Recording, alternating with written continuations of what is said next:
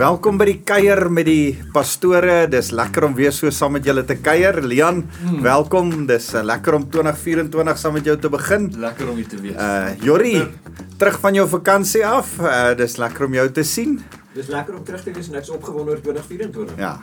Johann, welkom. Jou eerste ja, amptelike kuier saam met ons. Baie opwindend. Ja. Nee, baie exciting om hier te wees. En Tebogo agter die knoppies, baie welkom. It's nice to have you with us, Tebogo.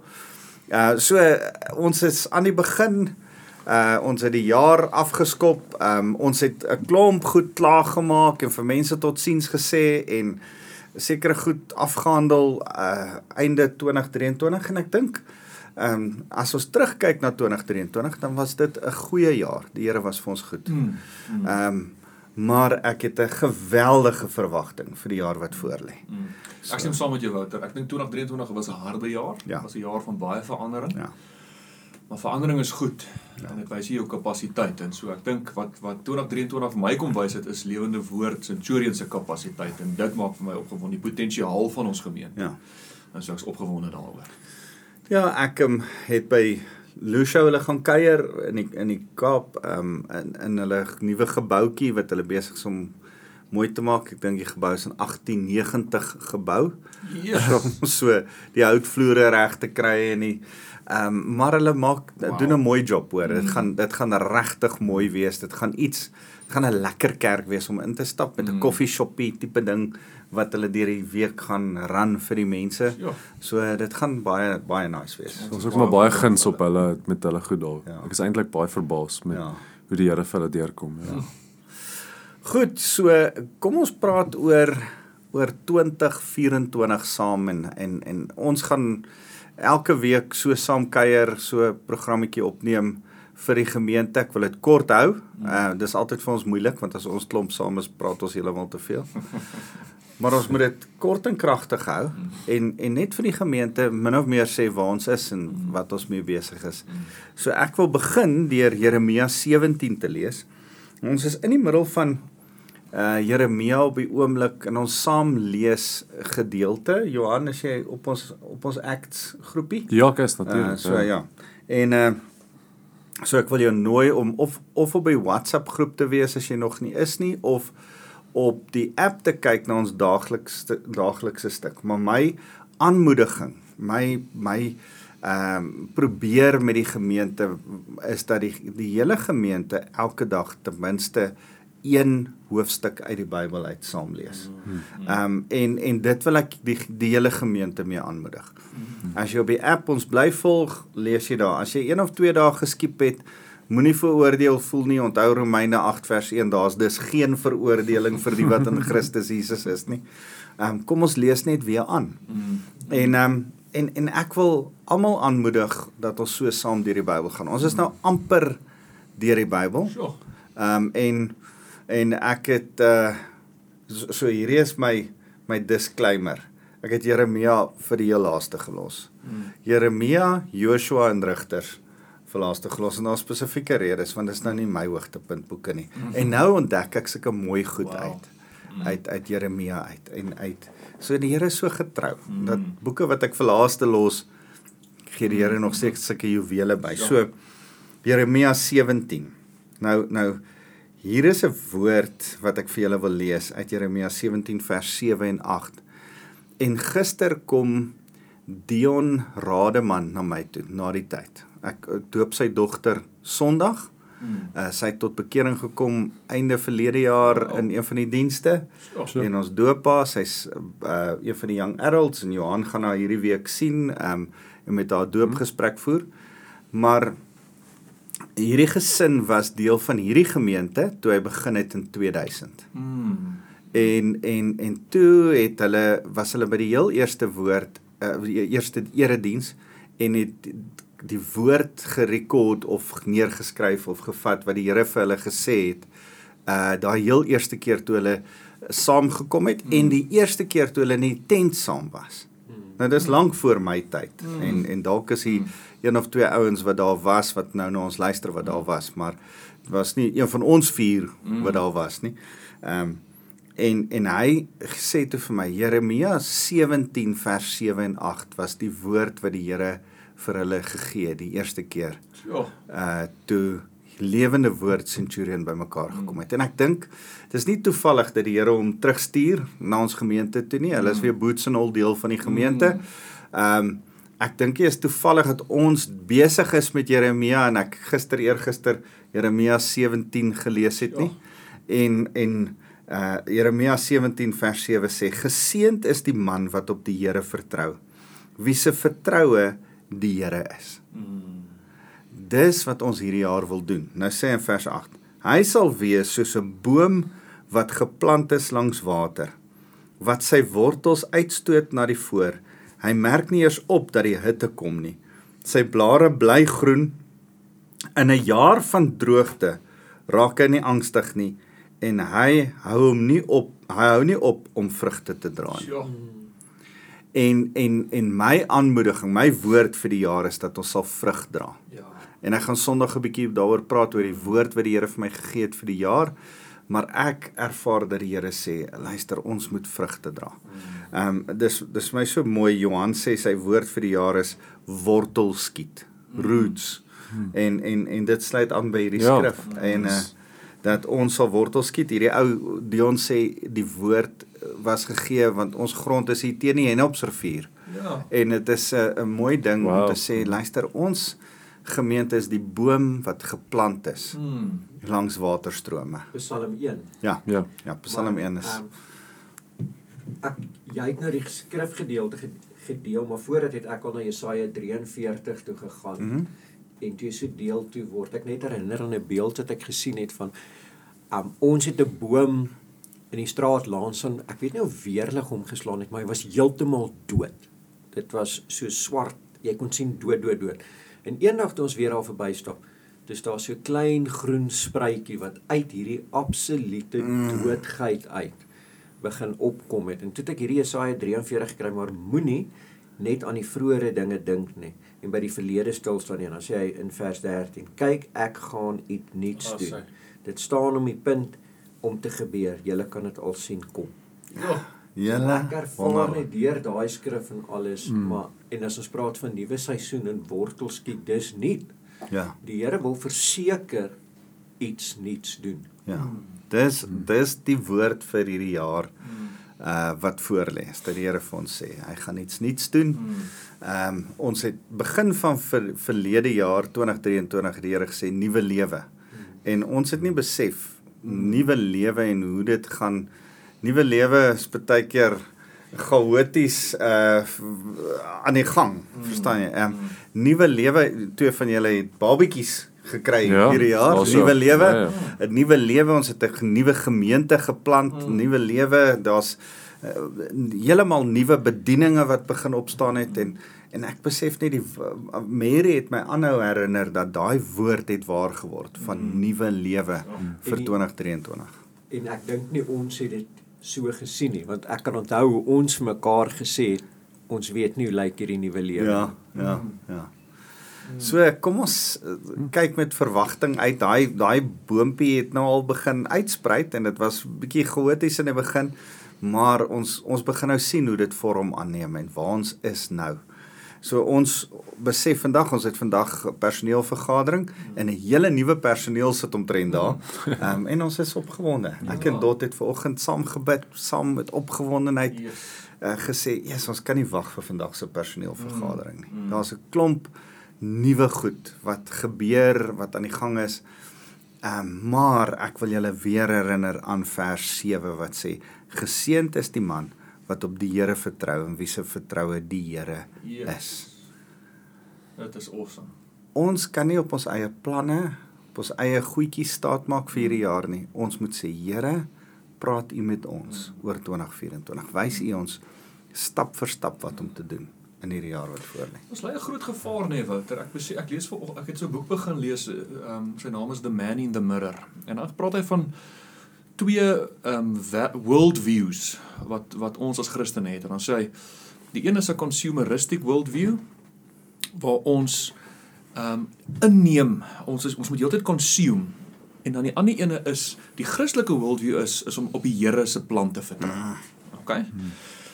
Nou ons moet versigtig wees om wanneer hierdie jaar kyk, hy gaan nou afskop, né? Ja, Hierdie jaar skop nou eintlik nou vandag skop hy nou Ja. in meeste industrieë skop hy nou vandag af. En dan's dit meetings en die en die to-do lists en alles. Dat ons net gereeld vir mekaar sê, julle ouens, ons vertrou op die Here. Ja. Ons volg die Here se plan vir Lewende Woord Centurion. So nee, dis verseker so, hè?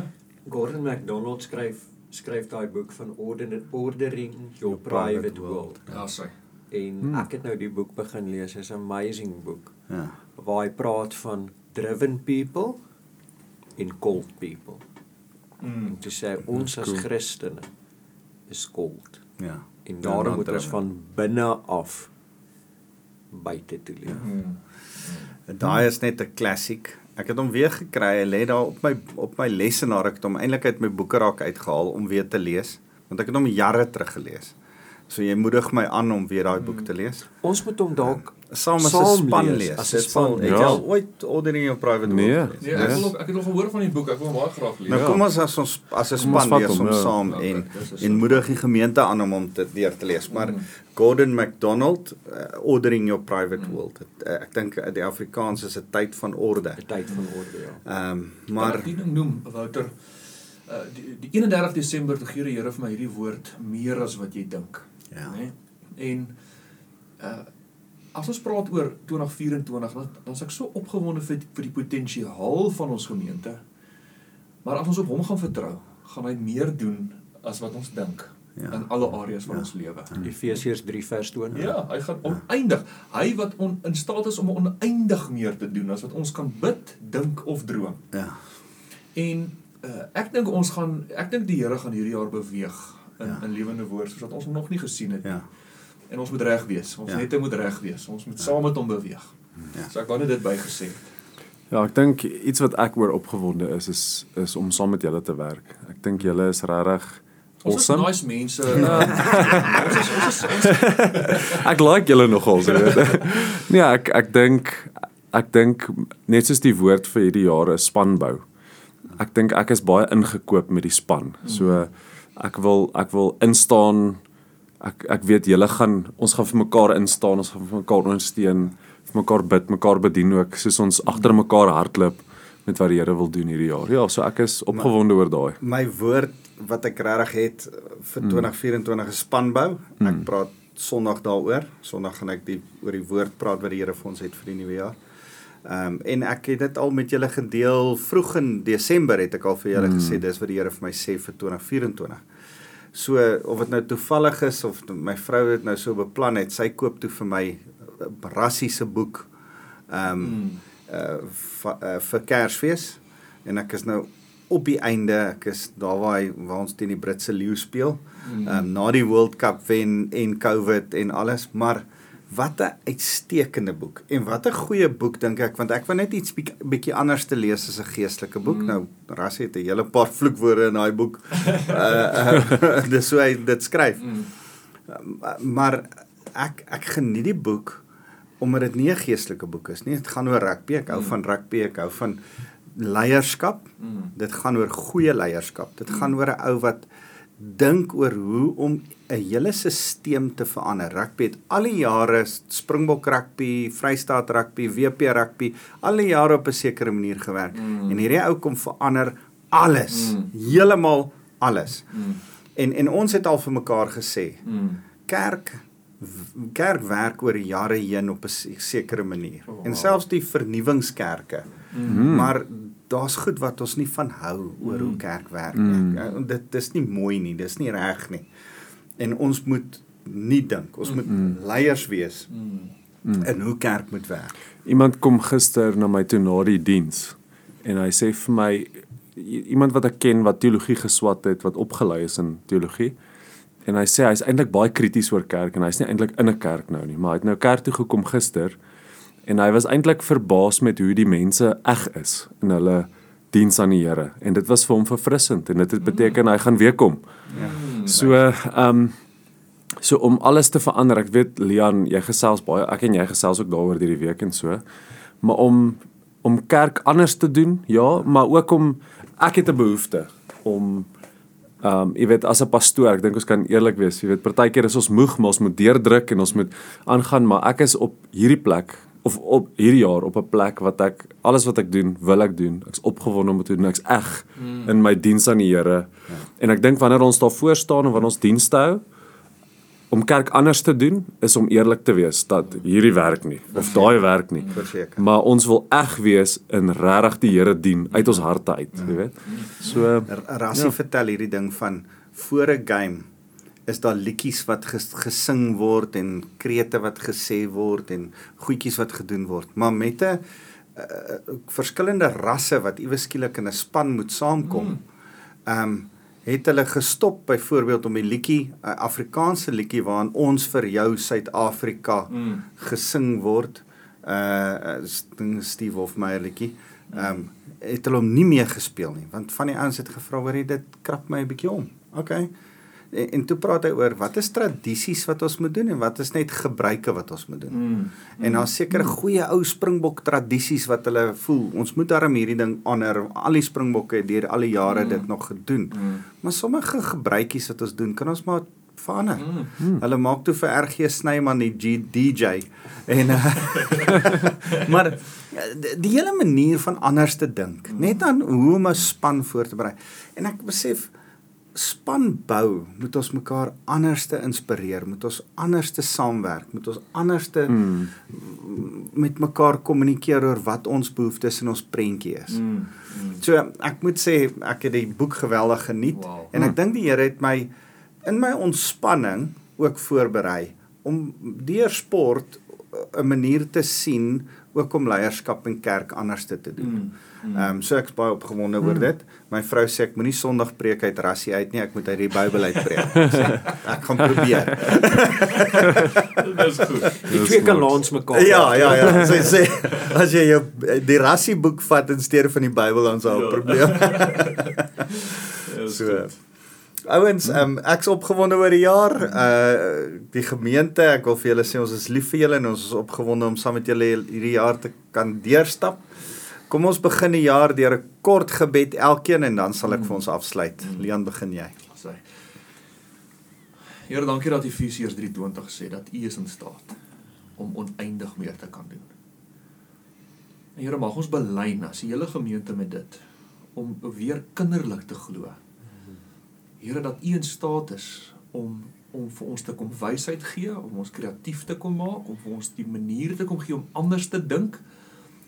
Alles vir U glorie, Here, sodat die wêreld kan sien wie Jesus Christus is, deur ons. Dankie, Here, daarvoor. Ja, Papa God, ek wil vir elke kind en vir elke tiener en wet in ons gemeente, en vra dat hulle in hierdie jaar sal ervaar, dat U elke oomblik van elke dag by hulle is. Dat U elke oomblik van elke dag hulle in die hand vashou, hulle dra. En Here, dat hulle sal verstaan, soos hier in Efesiërs sê, hoe wyd, ver, diep en hoog U liefde is. Ja, Here, ek bid dat U ons as span saambind hierdie jaar in eenheid, Here, en ek weet U seën daai eenheid. Vader, en ek bid ook dat U die gemeente saambind, Here, soos die eerste kerk in Handelinge, Here, wat sê dat toe hulle U Gees ontvang het, was hulle almal eengesind en het alles saam geniet tot eer van U, Vader, en ek bid dat daar daai eenheid, daai verfrissende, vars eenheid van Handelinge 2, Here, net hier sal gebeur in ons gemeente, Vader, in Jesus naam. Here, ek wil by Johann aansluit en vir dankie sê dat ons 'n familie is, maar families kan konflik hê en in verskillende rigtings pad, maar Here, U maak ons 'n span in die familie saam. En Here, dankie dat U ons dit kom wys. Vader, Seun en Heilige Gees. U is 'n span met 'n ewigheid plan vir elkeen van ons. En Here, ons is deel van U span. Dankie vir dit. Dankie dat U ons lief gehad het en deel van die span gemaak het. Daarom seën ek die gemeente met die liefde van die Vader en met die genade van Jesus Christus wat ons in sy span intrek deur sy liefde en met die krag van die Heilige Gees om mekaar te kan bemoedig en vir mekaar te kan lief wees. Ons loof vir Jesus. Amen. Amen. Amen.